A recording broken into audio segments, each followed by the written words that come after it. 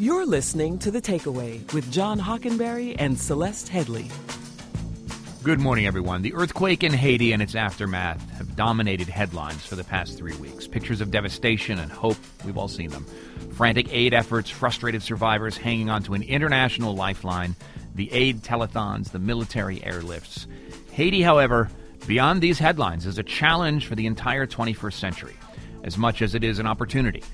If Haiti's plight can be addressed in a way that is sustainable beyond this latest disaster, it could resonate throughout the century, where all kinds of social problems and regions of political instability depend on finding ways to make developing nations sustainably prosperous. All this week, we're going to be asking experts for their thoughts on how Haiti might best rebuild and how the international community can usefully help.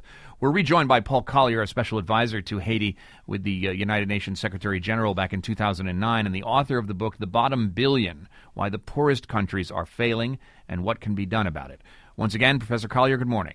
Good morning. So you described a staircase of aid strategies that get beyond the short term and move into sort of long-term sustainable development. Let me ask you right off the top, is Haiti a hard problem or is Haiti a relatively easy problem? And I made the comparison to the Marshall Plan there at the top of the hour.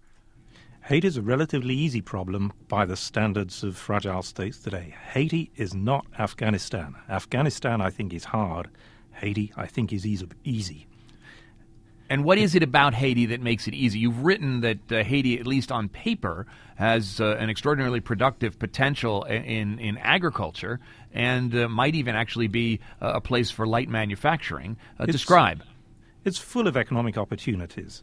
As you say, mangoes, fantastic. They're the best quality mangoes in the world. They rot on the trees just offshore from the biggest mango market on earth. So getting the logistics of getting those mangoes to market, that's not rocket science. It can be done, and that's a big livelihood earner for Haitians. And there's also coffee, right?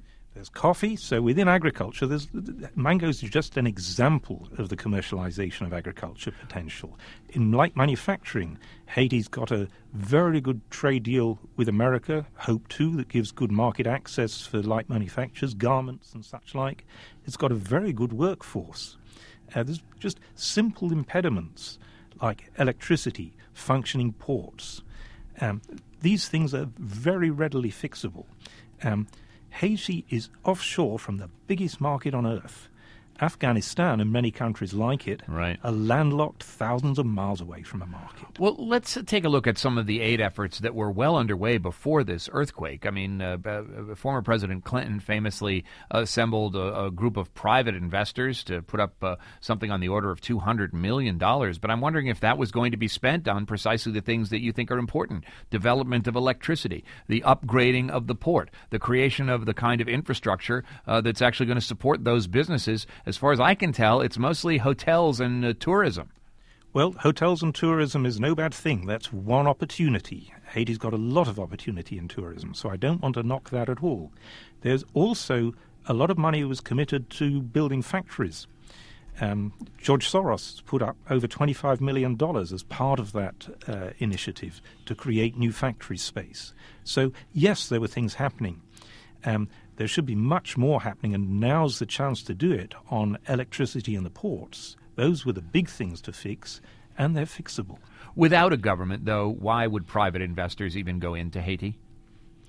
Of course there's got to be a government, but the range of what the government's got to do is not very great. Do we know how to supply electricity reliably and cheaply? Of course we do.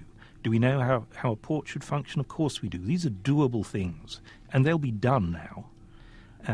The question is really, will the Haitian people trust the government to do those sorts of things? And we've heard again and again, Paul Collier, professor of economics and director of the Center for the Study of African Economics at Oxford University. We've heard time and time again that people just don't trust the Haitian government to carry out even these kinds of redevelopment efforts. And listen here, if you would, Paul Collier, to the motivations, in the words of the late historian Larry Bland, talking about the Marshall Plan, why the U.S. and ultimately the investors who went into Europe after World War II got involved.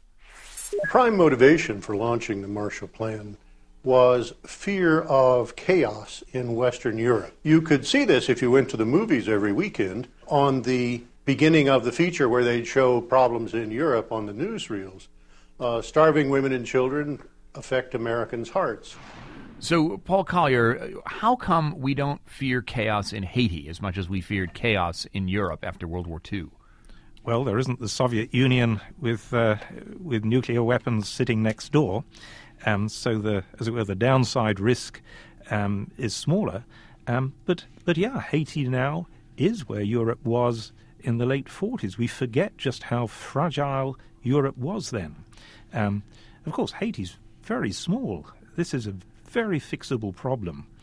Sure, the Haitian government in the past has not had a good record, and it's important to build decision structures that work within Haiti and internationally. What I've been suggesting is a dual decision structure of a respected Haitian, a prime minister, a former prime minister, whatever, and a respected international leader such as Bill Clinton, who co-lead a temporary effort, maybe 3 or 4 years, where they have the power of money and the power of implementation for things like electricity in the ports. Interesting. So a distribution of sovereignty there, that would be unprecedented, and it sounds very 21st century, if you ask me. What are the triggers we should look for that would show that, in fact, enough was in place to possibly trigger a sustainable river of private sector investment in a place like Haiti?